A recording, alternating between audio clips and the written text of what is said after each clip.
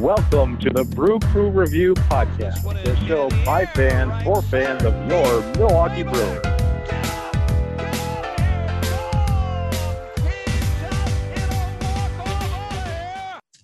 All right, Brewer fans, welcome to another episode of the Brew Crew Review Podcast. We're joining me today. This is Craig, as co-host Vince. Vince, how are you doing today? I'm great, Craig. How are you? Great. April's here. Spring is on the way here in Wisconsin, and the Brewers baseball is back, and the Brewers have got out of the gates here for the 2023 season in awesome fashion. They currently are 12-5 as of this taping, in first place in the NL Central, and I'm happy to say and report that the Cardinals are in dead last, 5 games behind us. So it's a good day. Yeah. I guess. Yeah, that's exciting. What are your early? I was gonna say, there's not many people that probably would have predicted that 10 or this many games in the season that we'd be being chased by the Cubs and Pirates, and that the Reds would also be ahead of St. Louis. No, absolutely. In fact, if I remember correctly, this similarly talented Reds team that even had Joey Votto, I think this time last year, started off at some like horrific pace in April. Was losing like an unbelievable amount of games. They did recover a little bit, but yeah, it's kind of surprising that especially the Pirates have been playing really well. I mean, that's always surprising, but yeah, it's early, and there's a lot to talk about. But I guess let's start by saying what's your take on why is it so far that the Brewers have been so successful early in April of this season? Well, and I don't mean to jump ahead of Chad or Scotty here, but I guess I'll go first. I think it's a combination of things. I really think that what has primarily changed has been some of the clubhouse chemistry. I think that there was, as we've talked about a number of times, that there was a real sour feeling in the clubhouse after the Josh Hader trade last August. We heard, it's not often that we hear players speak out to the extent that they did. After the Josh Hader trade, we heard, publicly from Devin Williams, and we heard from Eric Lauer, and we heard from, a number of guys that talked about how they felt like the front office wasn't behind the team and that some changes needed to be made. And those were very public concerns that weren't just shared with, those of us that had press passes. It was something that was done on a larger scale. And I think that what you've seen this year is that a number of guys are new blood in the clubhouse, and that has been able to kind of shift that paradigm away from that 2022 mentality and do something that Craig Counsell talks about quite a bit, which is to create a new story for a different season. So, guys like Bryce Terang and Joey Wiemer and, Jesse Winker and Luke Voigt, Garrett Mitchell. I mean, a lot of those guys weren't even up on the team when Josh Hader was traded. Mitchell even wasn't on the team yet. I think he came like a week later. So, you're fighting a lot of new guys that were not part of that process, that weren't, devastated by that process. And I think that new blood is kind of carrying through this year. Owen Miller. I mean, there's a bunch of guys that are new to this team. So I think that's what I'm seeing. Besides just the talent level on the field, I think it's a change in the clubhouse. No, that's a fair point for sure. And then a couple of the other new additions, new Brewers, William Contreras. William Contreras, the catcher, obviously that came more from the Braves. Yeah. Actually, I think tied the record for hitting the most consecutive games as a first-time Brewer with 10, I believe. He tied the record. Tied second place. Yeah, he tied second place. Tied second. Okay. Yeah, Dickie Thon still holding firm at number one with 13 games. But yeah. Oh, okay. Tied for second. Yeah. But still, I mean, I saw Ron Billiard was on that list too at 10 games. But anyway, former favorite of mine. But no, I mean, the Brian Anderson has started out of the gate really well. But I think really from my vantage point, I'm really thinking that the influx of youth with the 3 rookies, all doing well in their early goings. Bryce Terang, as you mentioned, obviously Joey Wiemer really seems like he's going to be a borderline star player. And the same thing with Garrett Mitchell. I mean, what those guys have been able to add to the team offensively, it's just something that we did not get. The Brewer fans have seen the offense struggle for several years now, which is really frustrating with such a great pitching rotation and back of the bullpen in the last couple of years. And just that frustration, those players, those fringe players that we added just were not getting it done on offense. And having this influx of these rookies, I think is really invigorating. And a lot of times that does happen. Like, when you have rookies come in, young guys hungry for their first big league success, it kind of invigorates some of the veteran players as well. And I think that's part of what we're seeing here so far in 2023. Yeah, and we knew that some of these guys that came up through our system and had been ranked on our top 10 prospect lists and featured in some of Brandon's prospect analyses that were talented. They've got the talent on the field. What I've actually been really impressed with, besides the offensive performance for a number of these guys, is their presence on the field and their defense as well. I am incredibly impressed by Joey Weimer's outfield play, his prowess in right field, his arm, the way that he plays balls. He acts like a veteran to me.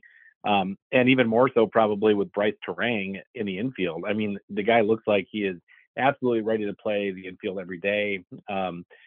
People forget, it's easy to forget because he's playing so well there, but he's not a natural second baseman. He came up as a shortstop, and the only reason he's not there is because we have Willie Adames there. And so I am very impressed with their ability to step up right away. And there really has not been a huge learning curve, at least defensively. And I think that offensively they're holding their own as well. So yeah, I've been really impressed by just their presence on the field. And I think some of the energy that they're bringing to both the field and the clubhouse too. Yeah, I agree with your assessment on both Trang and Weimer, and of course Mitchell can hold his own in the outfield, center fielder as well. Of course. I mean, Weimer in particular, like you said, he's got an arm similar to Hunter Renfroe, who was manning that position last year for us.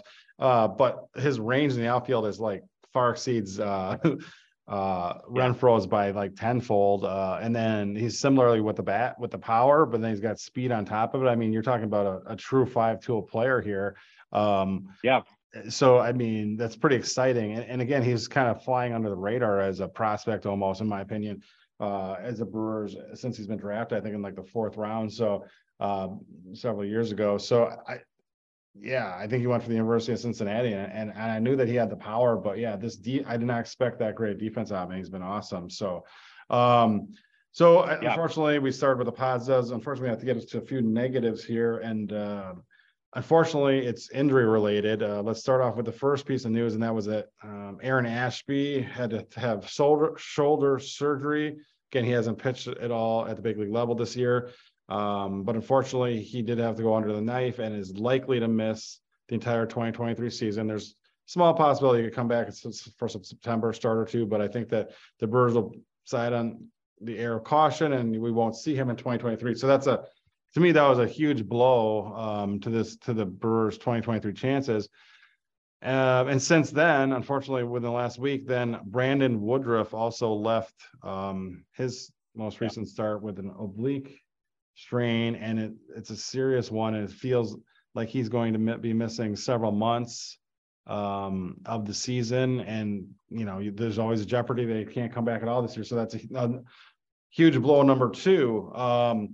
Whether or not the Brewers have sustained a third huge blow to the rotation for 2023 is still up in the air. But just last night, Corbin Burns left his start after 5 innings, and his is a mild strain or tear, and they actually think that he may only miss 1 start, if even that. However, if this was any more major of a strain or tear, he could be out for many, many months as well. So I think they dodged a bullet there as of right now. And hopefully that's good news, because this team's rotation depth, and I know we started coming this season, I mean, it was very strange because even when we signed Wade Miley, we're like, oh, well, that's a nice depth sign, but do we really need him? Or, there's nowhere to put him. Well, at this point, he's like our number 2 or 3 starter after all these injuries. I was going to say, Craig, I think that our fans deserve for you to give Wade Miley some early credit at least for the pitching performances that he's had in his first 3 outings. It's been absolutely incredible watching this guy work. You can see that, and I'm not being facetious with that.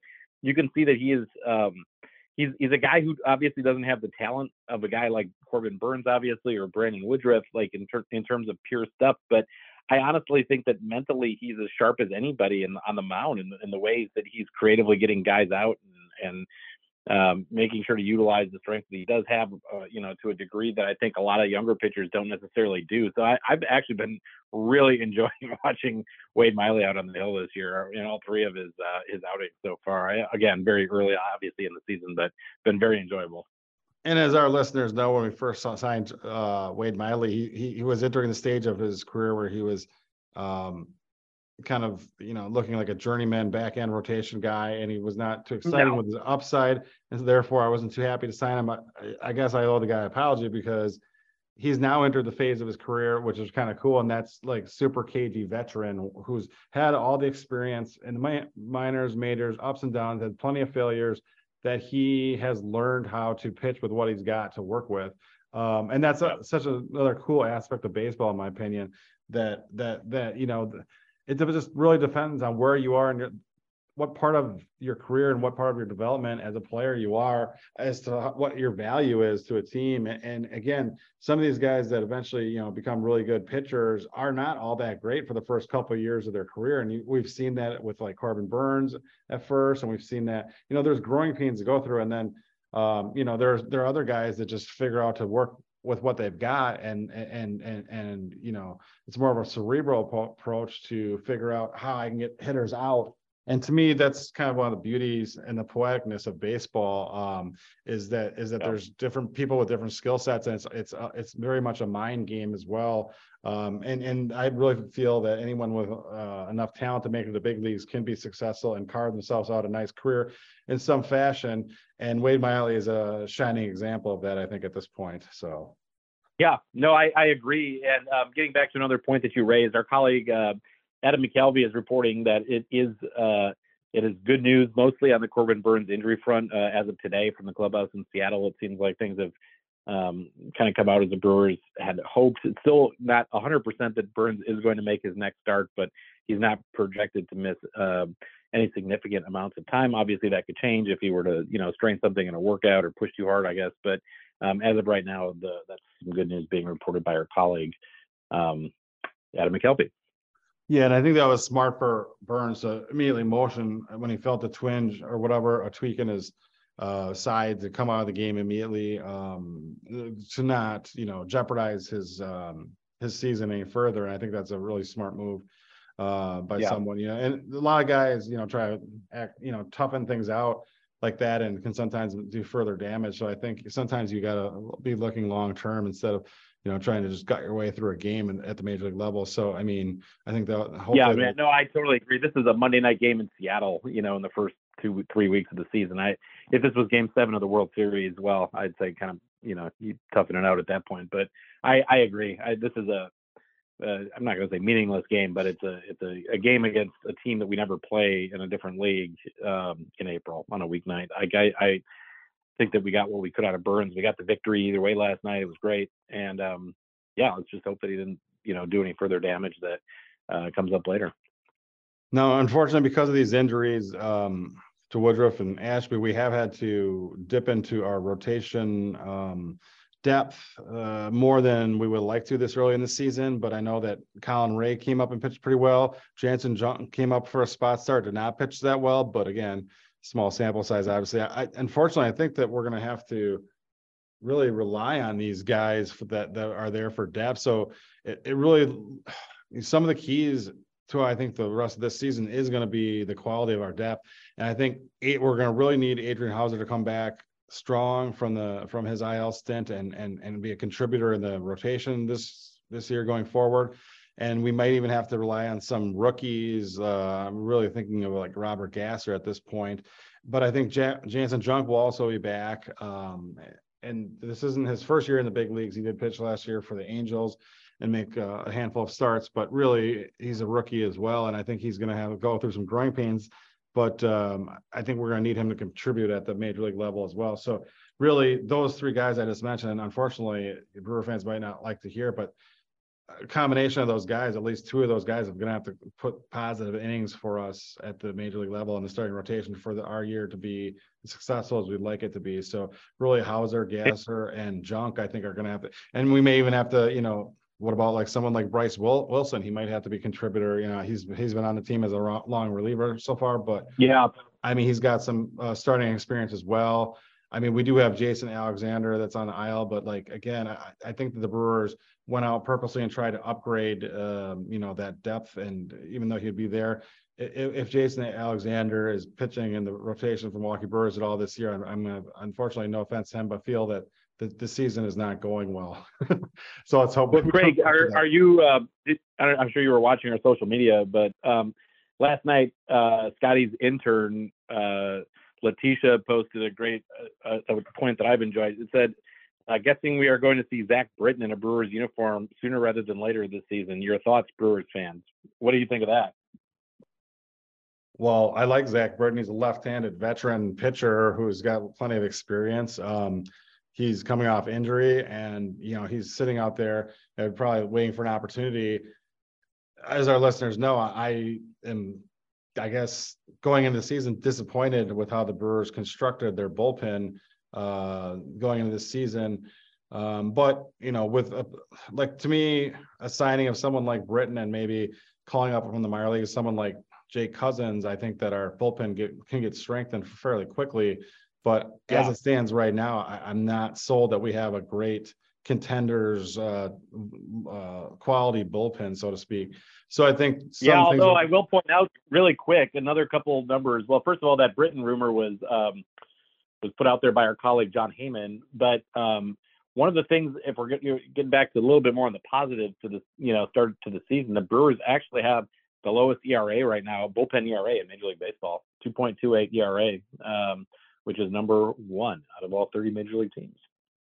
All right. Well, once again, Brewers, I love it when they keep proving me wrong in the front office. So hopefully, sign as many Wade Mileys and construct as many of these bullpens as you want, as long as it's working, I suppose. But it is early and that's kind of a small sample size. But For sure. Yeah. But with that being said, so far so good. And that really, kind of speaks to the fact that how we're able to be 12-5, 17 games into the season. And so hopefully we can keep that up. Definitely. So real quickly, and I know we could probably spend like an hour just on this subject, but let's just touch on it briefly.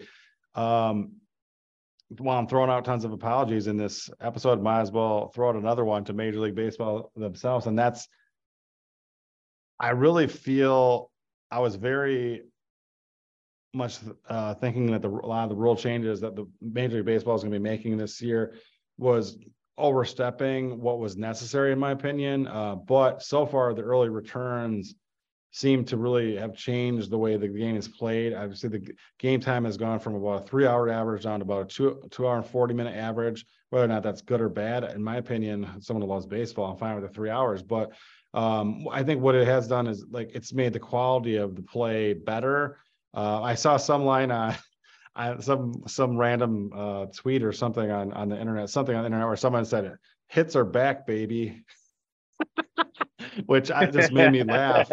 I don't even know, what hits went away. I mean, yeah, but I guess I think what that line kind of meant was like the play that was back in the 70s and 80s where there was a lot of slap hitters. Yeah. And these shifts weren't gobbling up all potential hits, and that stolen bases are up too. I didn't mean to interrupt, Craig, but stolen bases have been up because of the bigger bases, which is the one thing I actually totally agreed with from the beginning was the bigger bases. That's partially a safety issue, and I think it's partially doing things like giving that runner an extra 6 inches to get to second base a little quicker on a stolen base attempt, which doesn't sound like a huge deal to guys like you and me, but if you're a professional athlete, that extra 6 inches may make the difference in you being able to take a stab at stealing that base or not. It's exciting to see that sort of gameplay back too. I'm a big fan of stolen bases, and I think that's been a dynamic that's been really missing the last few years. I noticed that the Brewers have had the lowest, and this isn't just a Brewers problem, but the Brewers are fitting into a larger trend that going into the season, the last 10 years, I think the Brewers have had less complete games and less stolen bases than at any other point, like those 10 years are the top 10 years for those statistics in team history, and that's just a general trend in the game with less stolen base attempts and less complete games. I think that you're going to see now a lot more stolen base attempts and stolen bases going up again, which is proven out in the first 12, 13 games here. Yeah, absolutely, and I think fans like that. I mean, adds another element of the game, and obviously, since I'll just call it the Moneyball era started, where the philosophy was that you can't afford to make outs on the bases, therefore don't try to steal, just try to take long like deep pitch at bats and then try to just get on base. And I get that, but it does make for a more boring product for fans. I mean, more balls in play is just more action. And I think Major League Baseball figured that out. And if you look back to, I think it was the beginning of last season where, okay, so you had sticky stuff being used by pitchers. You had the shifts being on almost every at bat, and you had possibly deadened balls or Major League Baseball messing with baseball. And all of a sudden you looked at a box score 2 months in a season and almost every single batter in the league was hitting under 240.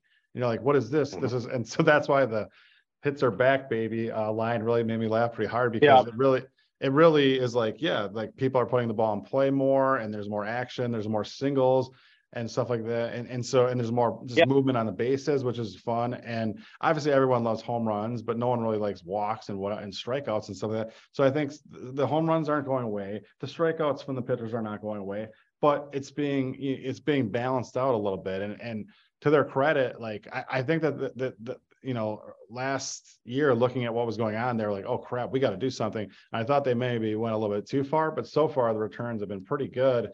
And I think that it's working for the most part. And I think that I thought people were going to be against the pitch clock. And when I say people, I thought fans and players both.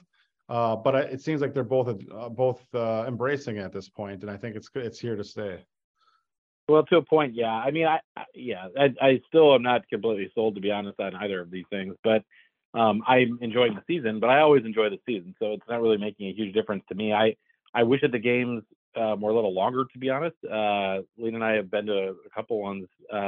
Like down here, we were in line. It seemed like if you run the concession stand, you missed 2 innings now, though. I think you're almost jeopardizing the desire of fans to want to go to games in some ways on the flip side, because you want to get your money's worth out of games as well. So I'm not going to complain, because it's I'm still going to go, and it's been a great and fun and exciting season. I do wish that the shift would have been beaten by hitters figuring out how to hit the ball where the fielders are not, which seem to be hitting 101, like strategy. But I'm someone who really enjoys strategy. That's my favorite aspect of the game. So I tend to think that you've kind of just dumbed down the strategic side of the game by these rules. So I don't think it's fair to say that 100% of people are on board, because I despite loving the offense and the uptick on actual hits and seeing more balls into the gap, at least in the first couple of weeks, I still think that it would have been even better if you would have looked at ways that offenses should look at ways to fix it themselves, not waiting for some sort of rule. I think that there were a million different strategies that you could use to beat a shift that were not tried. It would have meant getting a little bit away from the 3TO options type of mentality coming to the plate, but I think that there was a lot of things that could have been done. But it's like MLB had to do it for them, basically, to figure it out. So that's the part that I don't like. No, and I agree with a lot of your points. Like, I'm not fully embracing these all. And speaking of not really fully embracing either, is the fact that the Brewers are the beer makers and their fans are the beer drinkers. And I really feel that they're not fully embracing this pitch clock and all the other changes as well, because it's cutting down on their drinking time at the baseball. Well, not only that, Craig, but just today, right before we're taping here, on our show, the Brewers also announced that not only they were the first team in baseball to announce that beer sales would be extended into the 8th inning, and I've heard that they're actually considering just no limitation at all and just extending it for the full game. But they also now announced that the gates are going to open a half hour earlier, so the fans can get in and buy beer sooner. So, and they're not actually changing the time, though, that you can go into the parking lot. So really what they're doing is saying, we don't want you here tailgating. We want you inside the stadium drinking beer earlier. So that's why, and that's exactly what the strategy is, and I'm glad for the workers. that gates The opening a people half hour earlier, decision should have been made about 20 years ago when the Miller Park opened, in my opinion. But yeah. Oh yeah, I agree. I think that it's, for a variety of reasons, the right decision. I'm not disagreeing with that. And you know, I think that it's good. I think they should have BP on the field more. I think that fans enjoy that. The fans, unfortunately, because of the later gate opening times across baseball and the Brewers in particular, and I don't understand this in Milwaukee, but the Brewers always went, first for BP, so that fans can never see the Brewers hit unless they open up the gates earlier. So my hope is that for diehard baseball fans, they can go in and watch the the early batting practice and see their team actually hitting, which I think is awesome. I mean, that's one of the ways I fell in love with the game, was to, go inside early for batting practice and get autographs and that kind of stuff. And I hope that they continue to take some fan-friendly steps. As I've complained about before, I hope that they take down, the nets pregame. I'm fine with them being up during the game for safety reasons. I don't think they're needed during, infield practice. I think that's ridiculous, just to make it easier for fans and players to interact. But there also have been these bottlenecks outside of Miller Park. It seems like is the worst for the security stuff, and I really think that that's way overblown too. Where it takes 30 minutes to get inside the stadium, and these lines are forever, and it's ridiculous. So maybe this will help with that too. So I'm in favor of it for a variety of reasons, and hey, beer vendors got to make a living too. So I'm all for it. Yeah, and again, in my mind, like the average Brewer fan is just like, someone who drinks in the parking lot in tailgates and then stumbles into the game and enjoys whatever, the game as much as they can. But in reality, I mean, if you look at, families and young kids going to the game, which to me is, the heart of baseball, to be able to, anyone remembers as a small boy, probably that's a fan or a young girl, that coming into the stadium and getting close to that field, where you can walk up to the field and watch batting practice and feel like your stars and your heroes are right there. You can see them. That's different than, coming in halfway through the game and sitting in nosebleed seats in the terrace level and barely being able to see your players, where being there for batting practice and having guys sign for you and all that stuff. To me, that's some of the best part of being a baseball for a kid. And it sucks that the Brewers wouldn't have been like more focusing on that in the past, but I agree. And last year too, they even started checking tickets. So if you didn't have a first level ticket, you couldn't go down even during batting practice. I'm fine with them doing that during games. They have to protect their ability to sell seats at a certain price point. I get that, but I think that anyone should be allowed on the field level during batting practice to go get autographs and to get as close as you can. And I have no problem with doing that right up until like 5 minutes before game time, as far as I'm concerned. And I think they used to kick everyone out of that level if you didn't have tickets there. I think like 20 minutes or 25 minutes before game time or something, which I was still fine with because I got to see most of batting practice. But I remember as a kid that time when the ushers came through and like kind of scurried everyone away. That was like a heartbreaking second. But then again, once you got to the back of that section, you're like, well, I still get to see the rest of the baseball game now for my seats and go get some hot dogs and whatever. So, I mean, to me, but like, taking that away from fans and kids is just silly to me. I mean, that's all part of the experience and the lure of baseball to me, at least. So, I agree. I haven't tried, this season in Milwaukee to get autographs or get down on the first level or anything without a ticket there. But I do think that, I do know that last year I heard that was being done, and I saw it happen once to somebody and was not a fan of it. I know that my brother went to one of the weekend games up there, and he said that they did that to him, but they were down by Atanasio seats. They had tickets. It was not on the first level. His kids are part of the Bernie's Kids Club, so I think they were terrace seats, and so they were down there getting autographs though, and they ended up having to go over. They didn't kick them out of the entire first level, but they kicked them away from the Brewers dugout. And so they went over and they got Cardinals autographs. I mean, I'm like, geez, really? Like, why would you encourage, your fans to go to the other team's side to get autographs, and whatever. But anyway, it seems kind of stupid. That's something they need to correct. So hopefully maybe we can start a little campaign to get that fixed, because I think that's definitely important and they're talking about wanting to attract the next generation of fans, and you're not doing it if that's what you're doing. So if you're only catering to your season seat holders who most likely aren't even showing up until game time anyways by kicking kids out of their area or that are standing in front of their seats. I mean, that's just silly to me.